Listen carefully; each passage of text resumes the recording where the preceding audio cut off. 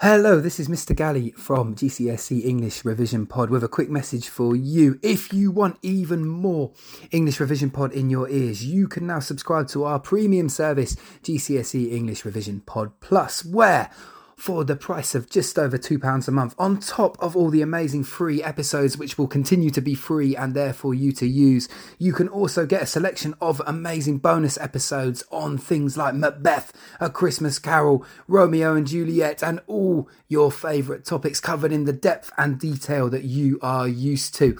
If you are interested in getting even more GCSE English Revision Pod, all you've got to do is click the link at the top of this episode description where you can subscribe to GCSE English Revision Pod Plus.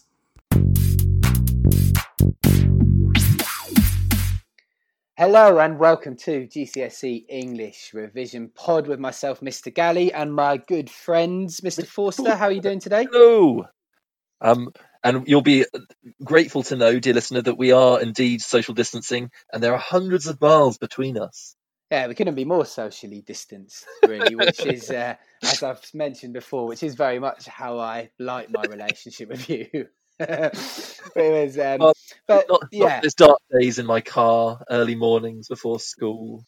No, they were some good recordings, weren't they, in your car? They the sound quality provided was good, I thought. But yeah, this is okay. We can continue providing content like this. And if you are joining us for the first time, this is not a podcast where we just talk about times when we used to hang out in Mr. Forster's car. This is a podcast where every episode we break down how we would write a single essay based on a possible GCSE style question. Okay. Each episode comes with a completely free handout, which can be downloaded from the description of this episode. If you have accessed this via our website, englishrevisionpod.co.uk, you will find the handouts there. If you are now listening in a podcast app, then all you've got to do is go to the description of this episode and you will find a link to the handout, which has the key vocabulary, the quotations we would use in our essay, the analysis we would do of those quotations, and of course the relevant AO3 contextual ideas as well. I thought you were going to come in there, sir, but you left me hanging like a fish on the line. The window. That wouldn't have happened back in the car. You would have jumped in then with some kind of witty consolidation of everything I've just said. You would have what been... Mr. Galley said. Do it. Yeah, well, I mean that was terrible, but we must carry on. So today we're bringing you another Inspector Calls episode, where we are going to look at the character of Gerald. Is that right? Yeah. So the question we're going to look at today is, how do you respond to Priestley's depiction of Gerald in Inspector Calls? Fantastic. Right, it's a simple character question, but character questions, just because they sound simple, it does not mean that there is a simple essay to be written. Characters are just as intricate as themes. They're just as interesting as theme questions. And actually, you end up exploring multiple themes through the representation of a character normally. Would you say that's how you put this essay together, Mr. Forster? Yeah, well, I think the crucial thing always to think about is that when we're writing an essay, we're constructing an argument. We're not simply saying, here's one thing about Gerald, here's another thing about Gerald. We're trying to get to grips with, we're exploring what could Priestley be saying about society through his depiction of Gerald. Here's one thing he could be saying, here's another. So we're constructing an argument. That is a very, very good way of putting it. And yeah, it's the classic way to get yourself stuck around those middle grades, isn't it? It's if you want to get beyond the 5s and 6s into those 7s, 8s and 9s, you have to be making an argument. You cannot just say one thing that Gerald does is this. Another thing we see Gerald do is this, and this is what it means. You have to talk about what has Priestley used the character of Gerald to teach us about the world, right? What has Priestley used this character for in order for us to learn? And this is why we bang on every episode about a thesis statement. Rather than calling it an introduction where you just tell me what the text's about and give me some banal facts, what a thesis statement is trying to encourage you to do by using that language is to set up an argument, to start your exam essay by giving the examiner a sense of, well, so what? Why is this important? What's Priestley saying? Why is he saying it? Yeah, very much so. And would you? I think we can jump straight in. We only brought out an episode on Inspectacles very recently, so I don't think we need to spend too much time on that. I think we can jump straight into your thesis statement. So, thesis statement is this. In Priestley's 1945 play In Spectacles, Gerald Croft, the aristocratic fiancé of Sheila Burling, is presented in ambivalent terms. That means mixed, both good and bad. Right. That is to say, whilst he's egotistic and narcissistic and has no real moral or social epiphany, he does nonetheless show genuine emotion and feeling when learning of Eva Smith's death. In this way, he seems to represent people that, for Priestley, whilst clearly having positive qualities, are not yet ready for change, not yet ready to take on the social responsibility he believed was necessary for a better future. So in a sense, you're kind of saying that Gerald is someone who could be a good person if they were willing to learn the lessons that need to be learned. There's good in him, right? He's not a pure moral vacuum with nothing good to say about him, but he's someone who cannot truly become a good person because he's not willing to learn lessons that need to be learned. Yeah, a bit like yourself. I mean, incredibly cruel thing to say when I'm here trying to help you through this incredibly tricky time. I don't think people are even listening to this anymore. I think this is it's just us talking in a vacuum. This is just our way of coping with difficult situations. But well, yeah. My son's made up some imaginary friends during this quarantine period, so I think this is kind of our equivalent talking to someone. This is our equivalent of an imaginary friend. My little sister had an imaginary friend called a Hem Hem, and she was just basically a vehicle of blame. So one time my sister drew in crayon all over the wall. And then I remember my mum came in and my sister was just like, "Oh, Hem Hem did it," but really, like, she was so convinced that was actually going to get her out of trouble. It was very sweet to see her complete belief in her plan of just blaming it on this non-existent person. But yeah, my mum was able to see through it in the end. Well, in our case, it's mostly a humpback whale that appears at various points through the day. That's an amazing one. He then has to go off and feed it plankton or krill. It's amazing. What a fantastic imaginary friend to have on the scene. He's like, look, a humpback whale! Anyway, we're getting off the point. So slightly. So our argument, we're looking at the presentation of Gerald, and our overall argument is that he's presented in ambivalent terms, both positive and negative. So our first paragraph, our first section of the essay, we're going to look at this. So from the beginning of the play, Priestley emphasises Gerald's privilege and power as an urbane aristocrat in late Edwardian society.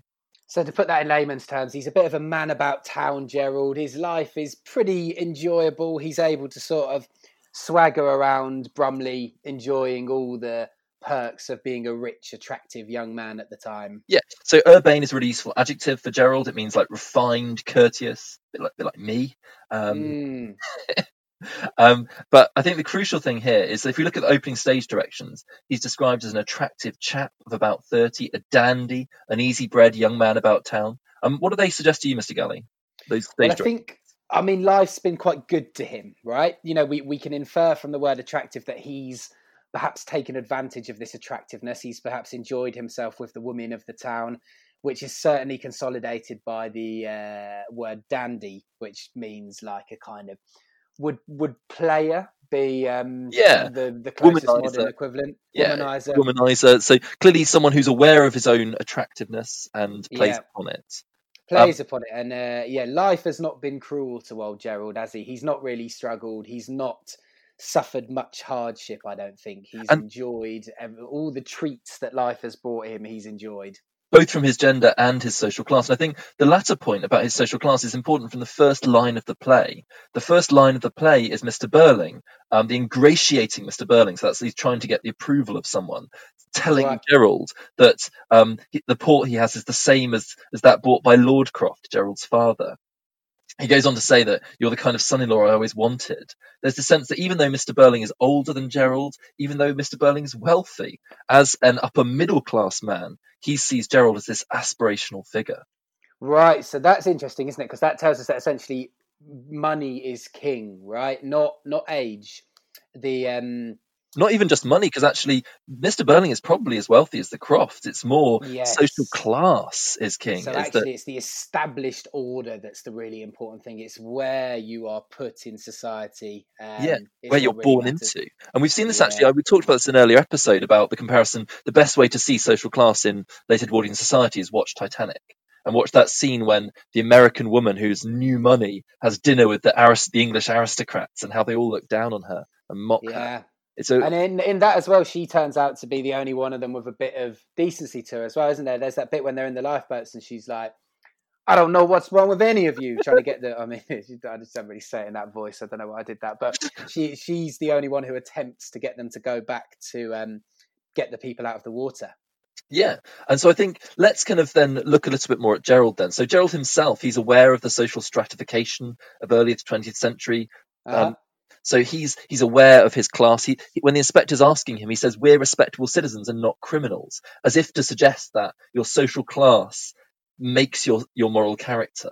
So this is an obvious fallacy. And even if you do a crime, you're not a criminal because you're not of the lower class. You know, you're a well-off person who did a crime. You're not a criminal. That's quite interesting, isn't it? It's a fallacy that even still exists today. People see white-collar crime as being somehow less bad than someone going into your living room and stealing your TV, and yet the white-collar criminal, the middle-class criminal, might have stolen millions of pounds from a hedge fund, and yet somehow it's not seen as bad, is it? It's that suggestion that because of his social class, he couldn't be a criminal. Absolutely. We see also his power and privilege in his treatment of women. We talked about this in our last podcast, and this is a great way, dear listeners, of reminding yourselves that actually there's lots of crossover between your different essays. So in our essay on gender that we talked about in our last episode, we looked at Gerald's treatment of women, and actually we can use the same quotations again here in this paragraph. That Gerald, when he talks about Eva Smith, he says that he hates hard-eyed women. And he loves Eva for having soft, dark hair and big brown eyes. He calls her fresh and young. And what did we say about these in the last episode, Mr. Galley? We said that essentially it's the eyes are serving as a metaphor for how he likes women to be. He doesn't want them to be hard. He doesn't want them to challenge him or to have a bit of fight and sort of strength to their personalities. He likes them to be soft, and we use the keyword submissive, which means to sort of give in to someone easily, right? And it's Priestley is using Gerald to represent this idea that men of the time, particularly men of a certain social class, were able to take advantage both of women and also particularly of women of a lower social class than themselves. Yeah, so we see the patriarchal structures of late Edwardian society. We see also that he recognises she was intensely grateful to him. So he was the most important person in the world to her. So just like Eric's treatment of her, Eric's later rape of her, what we're arguing in this first paragraph is that Gerald's privilege and power brings him, Gerald's social class brings him privilege and power. Interesting. So he's there. Remember, Priestley didn't invent him for the sake of it. Priestley invented him for a reason. He created that character for a reason. And the first point of our essay we're saying is that he created him to show us this privilege in society, to show us how if you were born into a certain group, you were able to take advantage of that position. Yeah. So then our second paragraph, we're then going to look at this more, the ambivalence in Priestley's portrayal, the sense that he's not just negative. There is a more sympathetic side where however, when Gerald learns of Daisy Renton's tragic suicide, Priestley engages with a more sympathetic side of his character, as he shows genuine emotion, unlike the older Burlings. Good. Nice. Because that's the crucial point. Unlike Mr. and Mrs. Burling, who don't seem to show any emotion that Eva Smith's died, he does actually. He says in Act 2, it really hit me. He says, in that case, pause, as I'm rather more, pause, upset by this business than I probably appear to be. And, well, I'd like to be alone for a while. I'd be glad if you'd let me go. You don't necessarily need to learn that whole quotation because obviously this is a closed book exam, but you could just talk about how when he talks to the inspector about it really hitting him, we see the emotion in the fact that his sentences, his syntax breaks down with all of these pauses. And what's that showing about him when he's talking about Eva Smith's death? But it seems genuine, doesn't it? It seems, it seems he genuinely is having a strong emotional reaction to her death, unlike the others. Yeah, he's lost the power. He's lost his eloquence. He's lost his power of speech. He's lost that easy way that he had with people that Mr. Burling so aspired to. So we do sort of begin to perhaps sympathise slightly because we think, okay, well, he is someone who genuinely who at least cares now. I mean, it's perhaps not much, but it is something. Yeah, and we see also this in his own narrative of his time with Daisy Renton. Whilst we clearly question the power imbalance in their relationship, particularly as modern audiences, actually, he talks about it, saying a glance that was nothing less than a cry for help. That's how he describes seeing her in the palace bar among the women of the town, a euphemism for prostitutes. This kind of frames his actions, as Sheila puts it, as if he's a wonderful fairy prince, as if he's part of a fairy tale, as if he is a hero saving her. And the interesting question you can ask yourself, or the interesting piece of analysis you can do at this point, is even if his actions were coming from perhaps a selfish place, they were still kind of good actions, and that's why it becomes quite a complicated thing to read Gerald's character, right? Because even though he did it because he was attracted to her and he was egotistically excited about being the knight in shining armor, he still did help her, right? He still brought positive things to her life, which then allows you to explore how much of a negative character he therefore is. Yeah, because he justifies himself to the inspector, trying to acknowledge that he's honourable by saying, "I want you to understand that I didn't install her there so I could make love to her. I was sorry for her. I didn't ask for anything in return." Yeah, of course, difficult to believe that, really, isn't it? But certainly it shows that, particularly in the wake of the Me Too movement, this is clearly problematic, particularly when the inspector says that at least he had some affection for her and made her happy for a time. There's something deeply problematic about his character, but at least, particularly to modern audiences, as I said, but at least there's some element of empathy, some element of genuine care in his actions. Yeah, it's hard to defend Gerald, I think, but remember, you're not being assessed on your morals. It's not an exam which says, "Are you a good person or not?" So you can explore a more sympathetic interpretation of Gerald, even if you don't happen to think he deserves it. Even a great way to do that. Gerald's sorry. No, go on. I say the great way to do that with your language is to use words like perhaps, and you could see how Priestley perhaps seems to suggest, or how audiences could sympathise, because you don't have to say that it makes you sympathise. So that kind of tentative language is really useful in this context. Yeah, absolutely, and it opens you up to multiple interpretations. And as we've said several times before on this podcast, interpreting the same thing in different ways is a lovely shortcut to getting really high grades, because you're automatically coming up with a kind of evaluative argument. Absolutely. You're evaluating, well, you could see it in this way, but another way of reading it is this. You're not committing yourself necessarily to either of those viewpoints, but you're exploring how both of those viewpoints are possible. And the place where I commit myself to a viewpoint generally is my conclusion. That's where I say, well, of all these things I've been saying, here's actually what I think. Here's the effect on me reading it or watching it in the 21st century. It's funny that that's the point where you commit, as I imagine most of our listeners have switched off long before we ever get to the conclusion. So they probably never actually hear what you genuinely believe about anything. So section 3 of our essay. Crucially, unlike Sheila and Eric, Gerald lacks any real social or moral epiphany, choosing, like the older Burlings, to ignore the inspector's socialist message. Yes. So this is interesting, isn't it? Because when they arrive at the crossroads at the end of the play, which is, of course, the revelation that Eva Smith, Daisy Renton, might not actually be dead, might not be the same person, Gerald goes the wrong way. Right? Safe to say that while Eric and Sheila come to understand that actually, whether it was one girl, whether she even died, doesn't change anything, doesn't change the fact that we all behave terribly. Gerald comes down on the other side of the argument, which is, well, actually, no, this is an opportunity to get ourselves out of trouble. Yeah. So we see. So he turns to Sheila and says, "Everything's all right now. Now, how about this ring?" He as if to suggest that his actions, which certainly he did do, were unimportant now that he's learnt that perhaps Gould wasn't a police officer and that there was no proof it was the same photograph and therefore no proof that it was the same girl. We see he's failed to listen to the inspector's message about fire and blood and anguish. And note the arrogance that comes dripping back into his words. He doesn't say, "Sheila, I'm so sorry. I've betrayed you. It must have been horrific for you to find out in this way, but would you please consider taking this ring back? Is there any chance that you can still imagine marrying me?" What about a ring then? What an arrogant pig. I know. It's quite a funny moment when you think of those terms, isn't it? Yeah, goodness me. And this ties in with something that I've banged on about before, which is the influence of Ouspensky's theory on Priestley.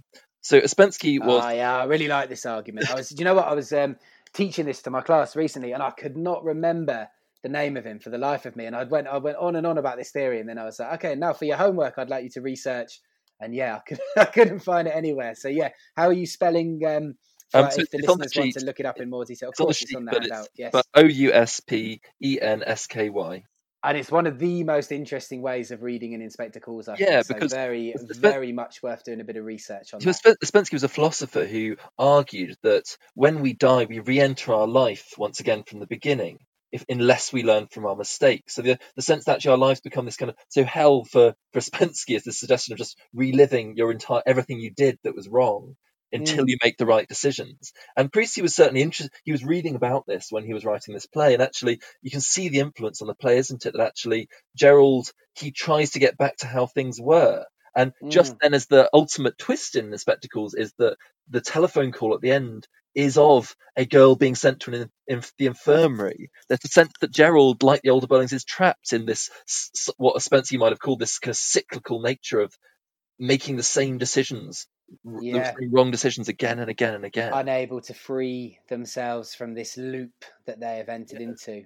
And I think the final point for the essay for me really is to think about the fact that the lighting in this play, we've talked about this before, is a really useful symbol to look at. It's pink and intimate at the start.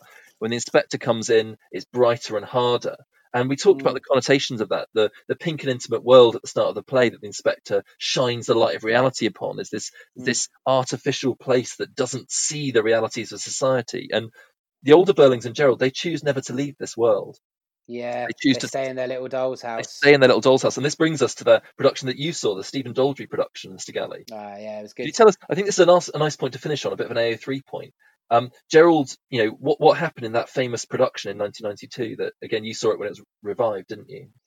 Well, the Burling's house is a kind of elevated doll's house looking thing in the middle of this kind of pockmarked, cratered, almost warlike environment in which you've got sort of young urchin looking children, sort of homeless children running around in it, and general signs of poverty. And the Burling's house is elevated above that, but it looks artificial. It looks like this sort of pretend toy house. And at the end, quite strikingly, it actually rises up on a sort of hydraulic mechanism, and the house all falls apart and sort of explodes onto the stage. And it's very visually striking. I think that's a great AO3 point to finish on, because it's the sense that actually for people like Gerald, the only thing Priestley is arguing, and kind of Daldry, the director, is arguing in his production, the only thing that will make them aware of the reality of the world is fire and blood and anguish. It's the Second World War. Yeah, absolutely. They were too wrapped up in the way everything was. So ultimately then we're saying, there are hints of a better side of Gerald, but ultimately his capitalist beliefs and his refusal to change curse him in the same way they curse the older Burlings. And he, in spite of being young, doesn't take the opportunity that the other younger characters take, and doesn't become this better person with a chance of escaping this terrible world. And the irony is, of course, it's the two world wars that bring about a huge change to the English class system. If you want to see an amazing novel on that, read Brideshead Revisited by Evelyn Waugh during this period of quarantine. And what you'll see is the end of the aristocratic class and what the world wars do to that. Because in that novel, it looks at the plight of Sebastian Flyte as this privileged young aristocratic Oxford student, and then looking at this the narrator's return to Brideshead, their house, and what's changed with after the Second World War and how the social classes have changed. That would be a brilliant piece of reading to do if you're stuck at home and bored. Bit of wider reading. Well, thank you for joining us today. We, as ever, you can access all of our resources at englishrevisionpod.co.uk, where you will find episodes on Inspector Calls, Macbeth, Christmas Carol, Romeo and Juliet, language papers, power and conflict poetry, Jekyll and Hyde. We've got huge amount of revision pods on there for you to use and hopefully help with your revision. You can follow us on Twitter, please do, at GRevisionPod, which is where we always announce new episodes and things like this. And Mr. Forster, where can they email us if they want to get in touch directly? EnglishRevisionPod@gmail.com. Very nice. Thank you for joining us today, and we hope you and your families are, of course, keeping well during this incredibly difficult time. And we very much hope to see you again on GCSE English Revision Pod.